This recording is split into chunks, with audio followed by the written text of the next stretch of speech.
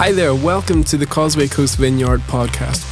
We are a church who are passionate about seeing the transformation of individuals and institutions in our city through the generations to see all things new in our community.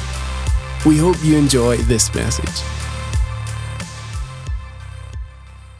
All right, so in case you have just joined us, we've been on a long journey as a church looking at a subject called the kingdom of God. It's a subject that Jesus talked about more than any other topic that he discussed throughout the Gospels. And really since Easter, we've just been tracking this journey, the kingdom of God. We've been talking about it. It's the dynamic rule and reign of God. It's what he is doing in us and around us at all times, whether we are aware of him or not. In that, we've been talking about what that looks like in our everyday. And I encourage you to go back and listen to any talks you need to on that. But one thing we talked about was when Jesus came and he talked about the kingdom of God. We said that he presented the kingdom of God, but he didn't just talk about it, he actually demonstrated it. He walked the walk as well as talking the talk. So he demonstrated the kingdom of God. And then what happens is that those of us who are following Jesus, those of us who are part of the church, we get to realize what the kingdom of God looks like in our time. Okay, we get to see what it's like. We're not supposed to live like a first century Jew in the early church, but we're meant to work out what does it look like in 2022 in where we live and what we're doing. And so the past number of months, really since September then, we've been talking about what does it look like here at Causeway Coast Vineyard? What kind of a church do we want to be based on what we heard Jesus present, what we saw him demonstrate throughout the scriptures. And we've been talking about how we want to be a church that is outward focused, a church that is open to everyone. We know that the kingdom of God was never meant to be something that was just for insiders. It wasn't just meant to be for people who had it all together. It was meant for all of us, right? Aren't we so grateful for that? Because I don't think any of us have it all together. And so we want to be a church where everyone can be a part of it, that you get to journey here. And I hope maybe some of you are here this morning or watching online, and this is your first time. Either you've engaged with church for a long time or with us here at Causeway Coast Vineyard. We then talked about how we want to be a people who are, it's everyone, every day, everywhere. That actually the kingdom of God is not reserved for experts. It's not reserved for people who have been to Bible college. It's not reserved for people that we think should do it. Actually, it's all of us, from the youngest to the oldest, that we all get to play when it comes to this. And that's what we've been looking at. And today we're going to look at how we believe that the church in our church here is supposed to be a church that seeks city transformation, that we want to see a change in the places that we live. Now, here's the thing. I know every time we talk about city transformation, I see the eyes roll. Because some people start going, do they know this isn't a city? Do they know that the North Coast technically isn't a city? And we know that the North Coast isn't a city. We remember our GCSE geography. And we remember all the things that you need to have a city. And so when we talk about it, we're like, oh, how do we talk about this in a way everyone can hear? And we talk about city, and most of us, those of you, I know some of you are visiting from maybe some bigger places, but in the North Coast, our cities look more like cows and sheep, not skyscrapers. This is our city. And so we're kind of like, oh, how do we say that? I've had other people come to me and say, why are you keeping talking about Belfast and Derry or Newry? We live here. Stop praying for those cities. Pray for here. And I say, oh, no, that's not what we mean. And so we started using words like community. Maybe community is more. Everyone will understand community. And then people go, oh, yes, you're talking about the church community. Those of us who meet in the building on a Sunday, that's the community. It's like, no, it's bigger than that. And the truth is, we don't really have had the words yet. We don't have the words so that every heart can hear this. But really what we're talking about, and what I'm talking about when I use the word city, is that we believe that we are called to be an outward-focused church, everyone, every day, everywhere, in every city, town, village, hamlet, field, whatever. Right? It's not contained to, let's not get caught up with GCSE geography. You know, in this book, the Bible, the term city is used again and again, and it's not actually used in the way that we've understood it in the West. The same word that's used for city is also the word that's used for town. It's the same word that's used actually for quite often just a general gathering of population. It's the word that's chosen to be used. It's not meant to be this distinctor about size that's within there. It's just a general term for a population center. So for the sake of this service and other services, when we're looking at city transformation, here's the thing. We are going to say that Ballyboogie, Ballyhacket, Dervick, McFinn, McCoskin, and McGilligan are all cities. Say amen.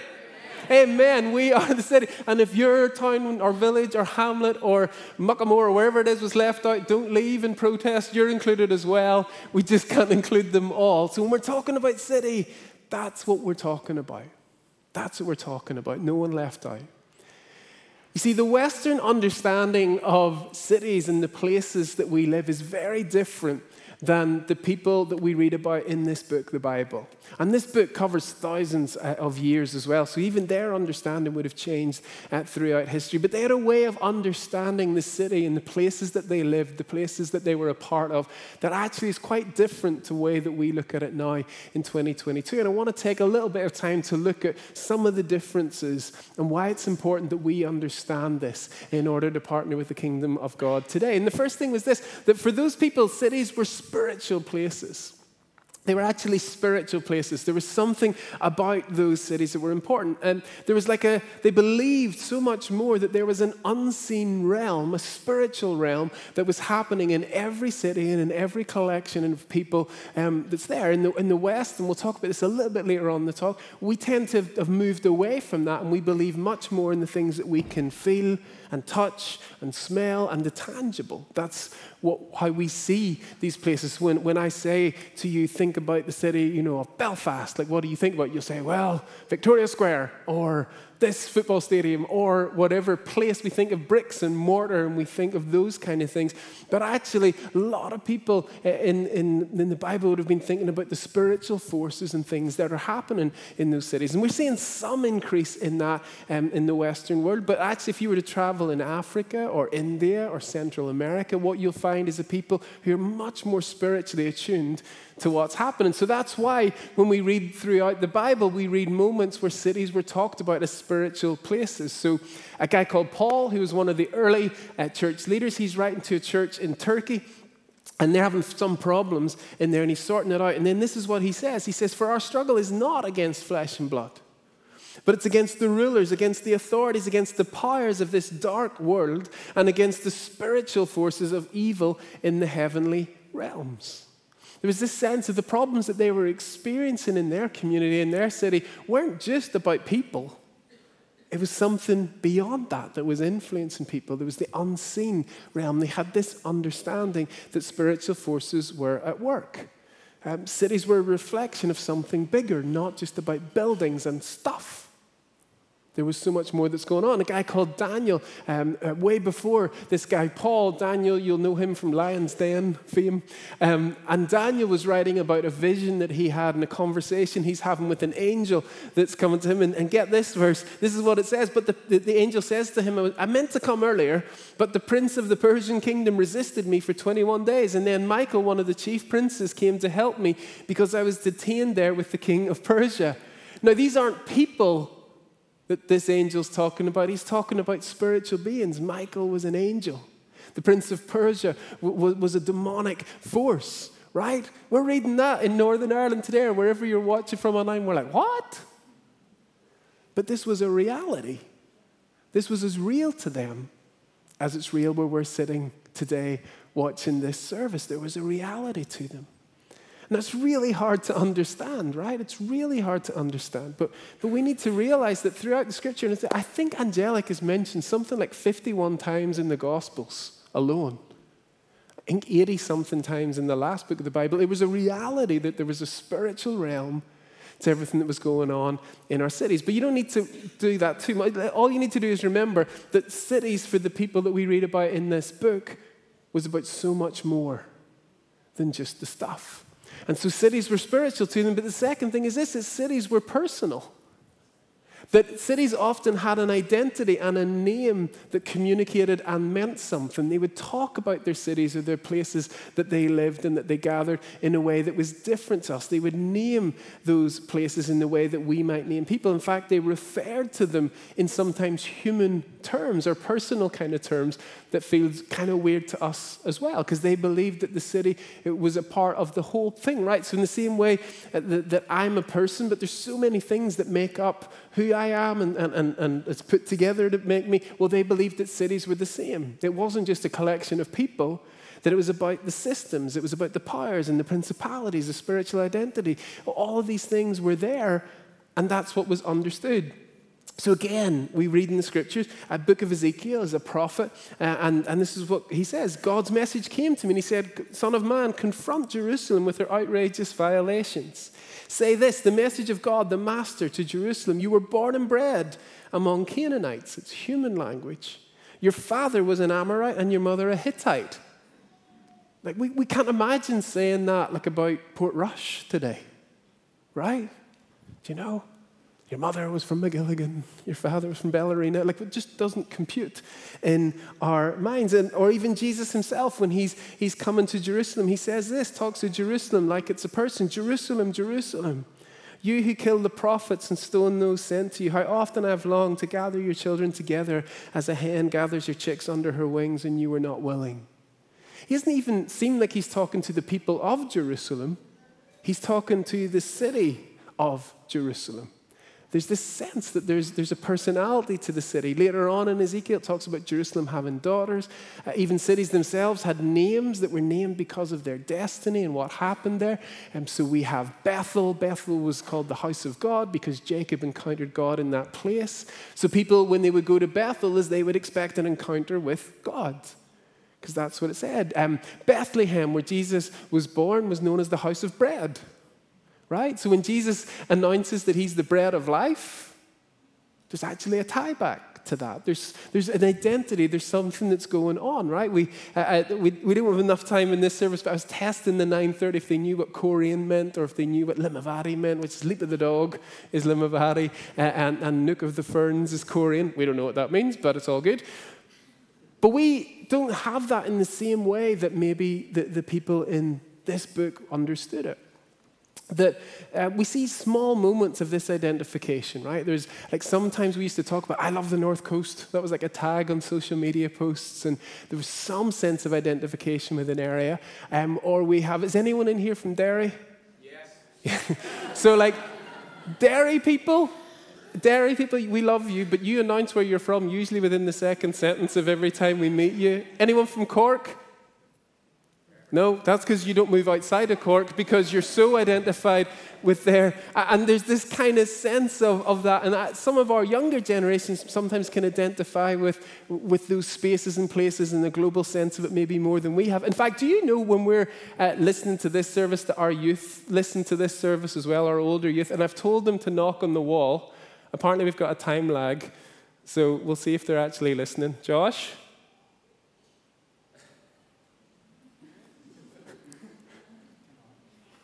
It's not going to happen, is it? That worked so well. That was a good idea. If we hear them in about 10 minutes hammering it, we'll know what's going on. But sometimes we see some of that kind of work. But what we're living in technologically is a transitionary space.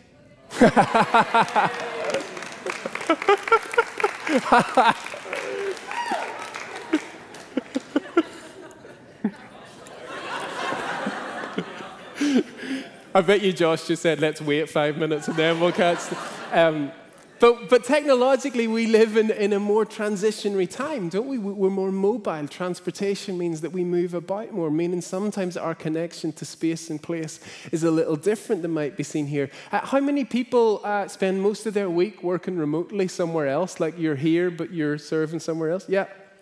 Right, so that's a real challenge, isn't it? Like, I'm not saying it's bad. It just means it's different. That how do we like work in Portrush, or how do we live in Portrush, but maybe we're living in London, or sorry, working in London. We're sorry. I got a text from Josh Russell. He goes, "We are hitting." That's what he just wrote. Thank you, Josh. But there's a bit of a change in how we operate within that. So people begin to ask, well, where is my community? Is my community the place that I live, or is the community the place that I work? And that just brings certain challenges. We have to think about it. What about online church? So we've got some of you guys watching online. Why don't we turn and give them a wave, everyone? Woo! So we've got people watching from Australia, from New Zealand. We have people across the North Coast. We have them in England, Scotland, different places like that. And that's brilliant and that's wonderful, but you can understand the challenge then. Okay, well, where is my community? Am I praying for the North Coast even though I'm based in Australia? Or am I praying for my community? I'm not saying it's bad. I'm not saying it's good. I'm just saying it's different. These factors have an impact on how we interact with our space and with our place and with our community. But this idea would have been alien to the people that we read about here. It was so personal to them. They wouldn't have understood any idea that you would have felt separate to your place. They believed that God created those places and those places were called to honor him. Even heaven was talked about as a city. Jerusalem was thought of as a holy city. It was often called Zion because it was meant to represent the heavenly city on earth. So this idea of city was so connected. And again, we read it in scriptures in the Psalms. Read this as we've heard. So we have seen in the city of the Lord Almighty, in the city of our God, God makes her secure forever. In Hebrews, for here we do not have an enduring city, but we are looking for the city that is to come.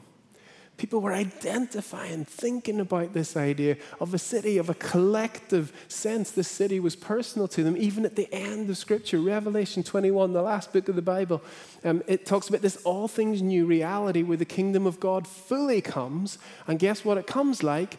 A city.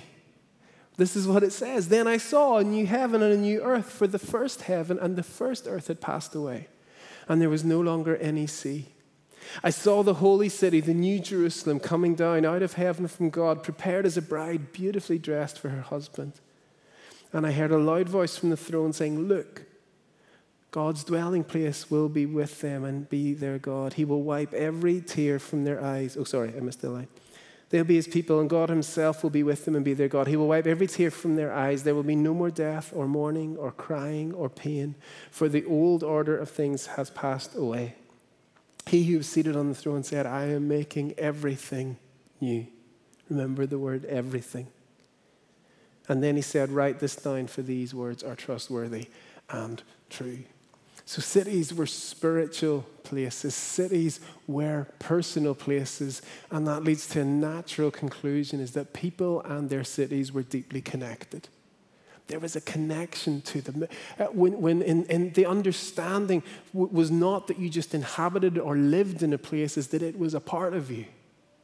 Not in some kind of weird nationalism sort of stuff, but just that God had created that place, God had created you, and you were connected to that place to see the kingdom come. They prayed for the prosperity and the position of that city. They wanted those things. All things new meant all things. Everything. It wasn't just about people. It was the systems. It was the powers. It was all of the stuff that went on, the principalities, the spiritual activity on all of that stuff was a part of it.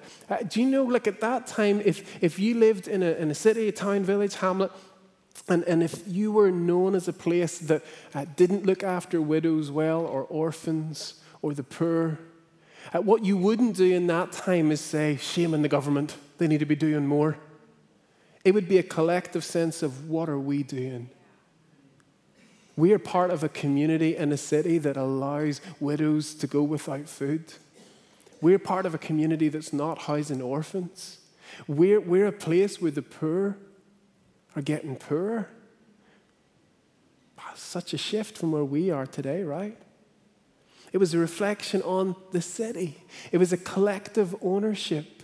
It was, we're all in this together. That's what they felt.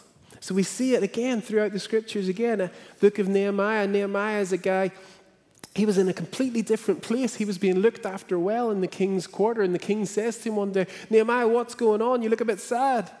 And he says, well, why should my face not look sad? The city where my ancestors are buried lies in ruins and its gates have been destroyed by fire. He felt it so deeply, even though he was okay. And he'd been gone from there for so long, he felt the pain of his city. Psalm 137, some of you of a certain generation are singing Boney M already.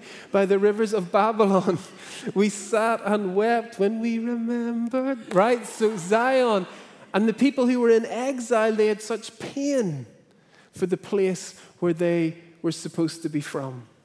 And they felt it. We see it again. Jesus, in the book of Luke, when he approaches Jerusalem, he saw the city, he wept over it.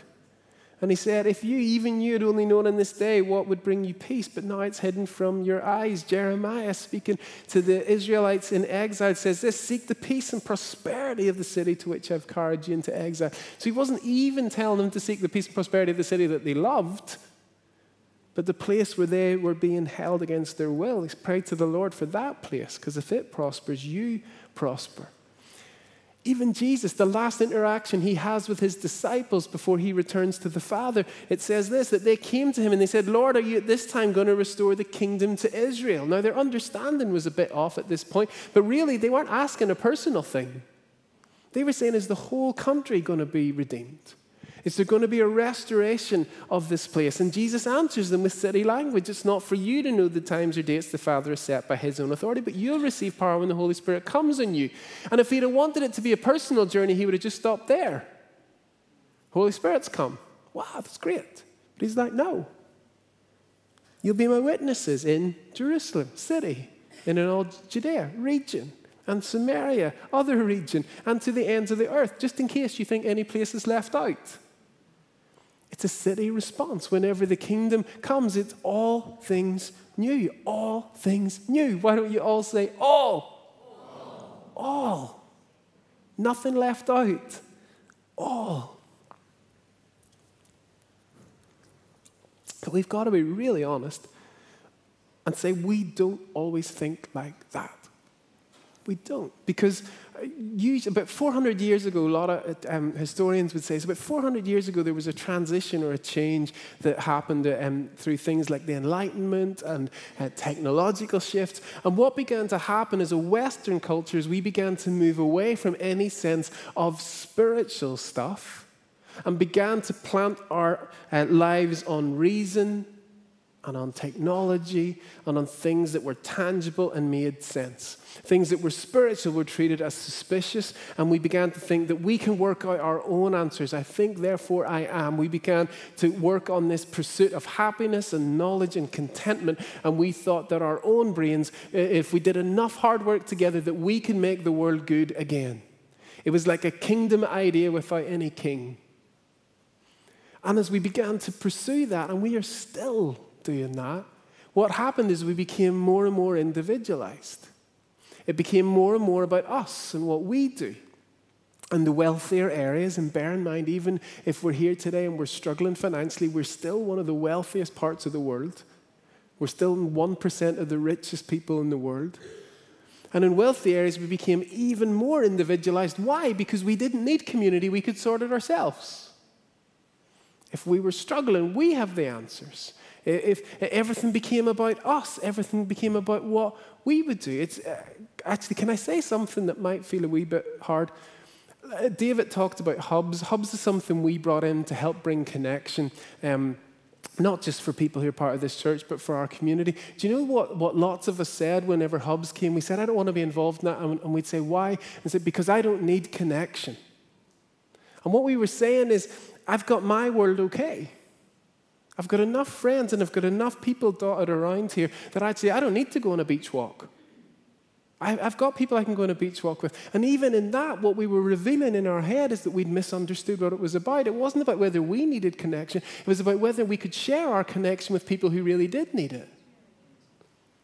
And what we did is we just individualized again and again and again and again. And it became, what became more important to us is our world within us rather than the world around us. And it began to reduce and to reduce and to reduce. And instead of cities being places that we felt a collective responsibility for, cities and towns and villages became the places that we would extract from. So I'm not here to give to the city. I'm here to take from the city. We would never say it like that because we're nice people. But actually, how many of us have located in areas, and I know some of us have grown up here, but located in areas because we thought, I want to locate in a place where I can give to that place. I want to go to a place that needs my connection, so I'm going to turn up there. I'm going to turn up to that place because I think I can give something there that's going to help see the kingdom of God there. Some of us might do that. I certainly haven't. Because what we do is, I'm going to be there because that's got the best coffee shops. That's got the best house prices. Those are the best schools for my kids. That's the best church. That's the best.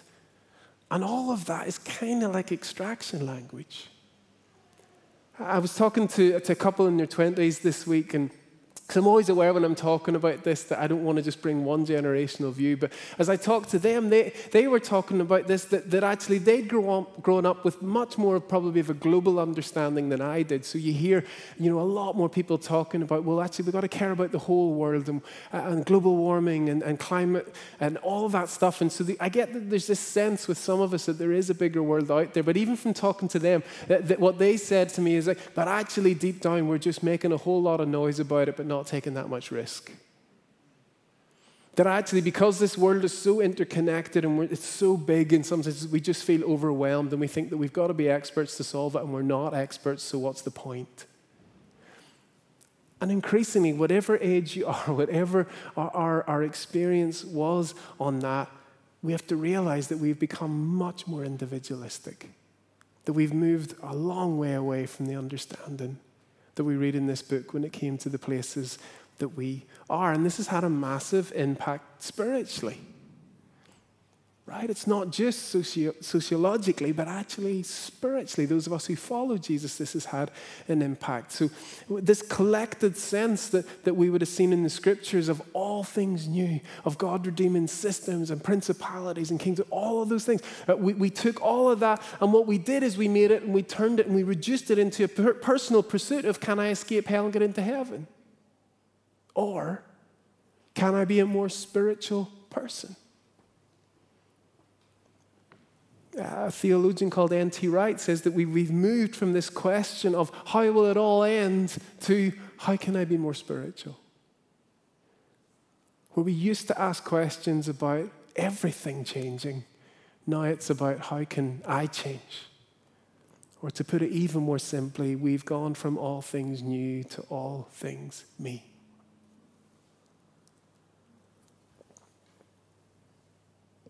It's gone really quiet. I'm as convicted as you are. So the logical question is, what do we do?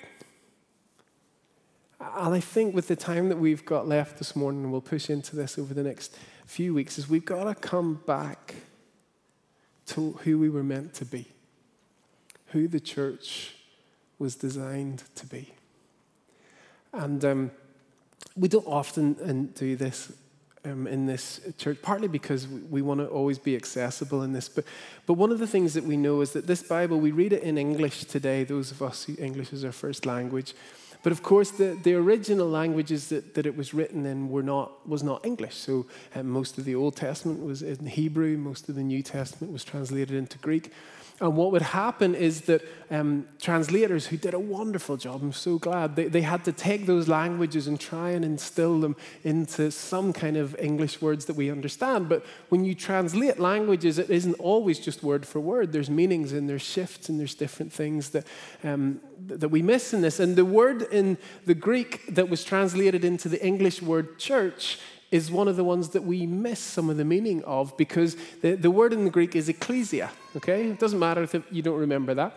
But this word ecclesia was formed by two Greek words that got pushed together, and it was ek and klesia. Ek meant out of, and klesia was a verb that was to call, okay? So to call. So when they put those two words together, what you get is ecclesia, which means the called out ones. So what's translated as church in our New Testament is actually the Greek for called out ones, right? It's the called out ones. That was the word that they chose to use. So when Matthew was writing his gospel, and we read this verse that he said, when Jesus was talking to Peter, and he says, "And I tell you that you, Peter, you're now Peter, and on this rock I will build my called out ones." They could have chosen any other word. The gathering, the building, friends, family. But they chose to represent the church as called out ones. Those who are called out from where they are and into something more. And the term that they used for that, this word ecclesia, this wasn't a Christian word. It wasn't something that was used within Christian circles that they adopted. Actually, this was a secular word. Not that I like that term, but it was a phrase that was used. So the word ecclesia in Greek culture at that point was an elected civil assembly that helped to govern the city. So when you talked about the ecclesia, people would think, oh, those are people who are elected and who bring governance to a city or a location. And so you have to ask yourself, why did the New Testament writers choose to borrow that phrase for the word church? Well, it's because their expectation was that the church would be a new assembly called by God himself to proclaim his name, to declare his kingdom come over cities and over nations. It wasn't meant to be a collection of people hiding on a Sunday morning. It was meant to be people that brought changes, that partnered with the Holy Spirit in their every day. It's a bold claim by this book. It's a bold claim. But what we're not talking about in this is that we've got to storm the assembly, and not that anyone's there, but we've got to get in there and we do need to pray. But we're not saying that we've got to take it by force and establish Christian law. It's not smashing our cities and, we're going to show you who's boss. No, we've got to do it how Jesus modeled it, with a towel around his waist, washing the feet of the city, praying for them, serving our city that we are a part of.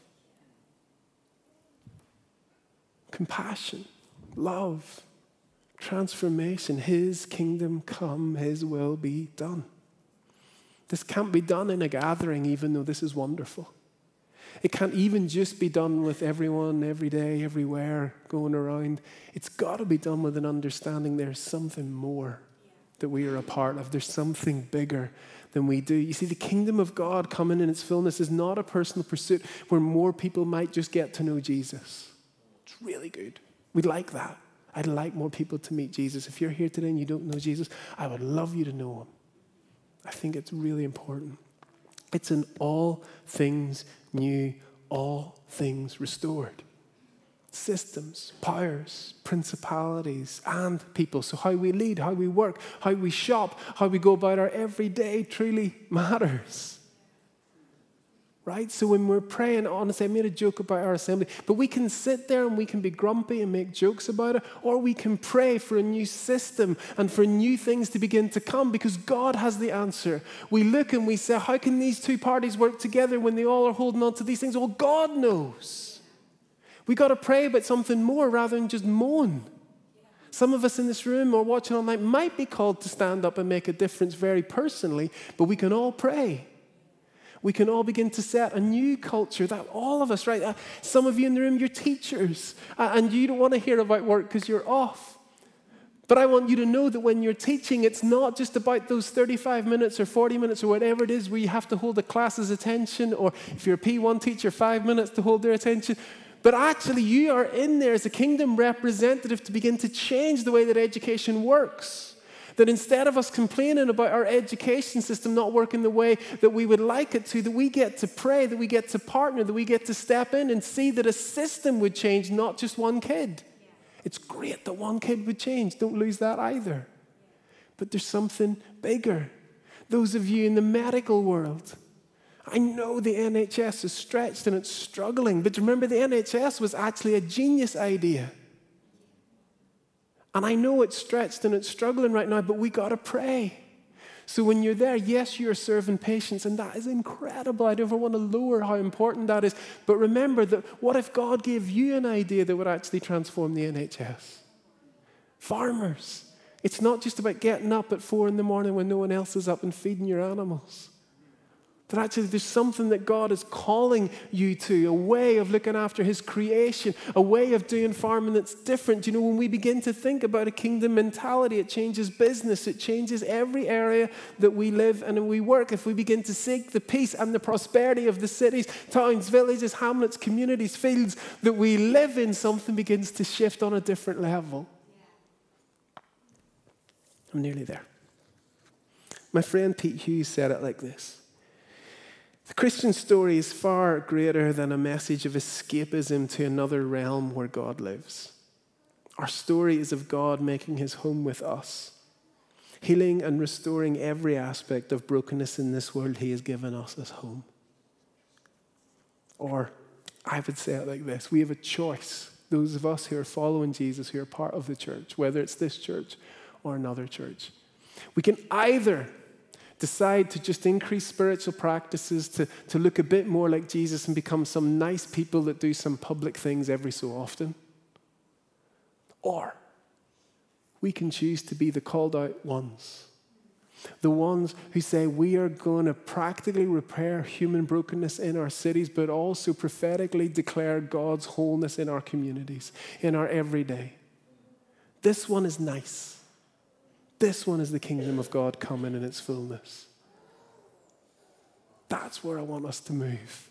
That's where we want to do this together, in partnership with the Holy Spirit. We don't do it through this. We do it through our whole selves, partnering with him in everything. Thank you for joining us for our podcast today. For more information, resources, and opportunities, you can check us out at cosmiccoastvineyard.com.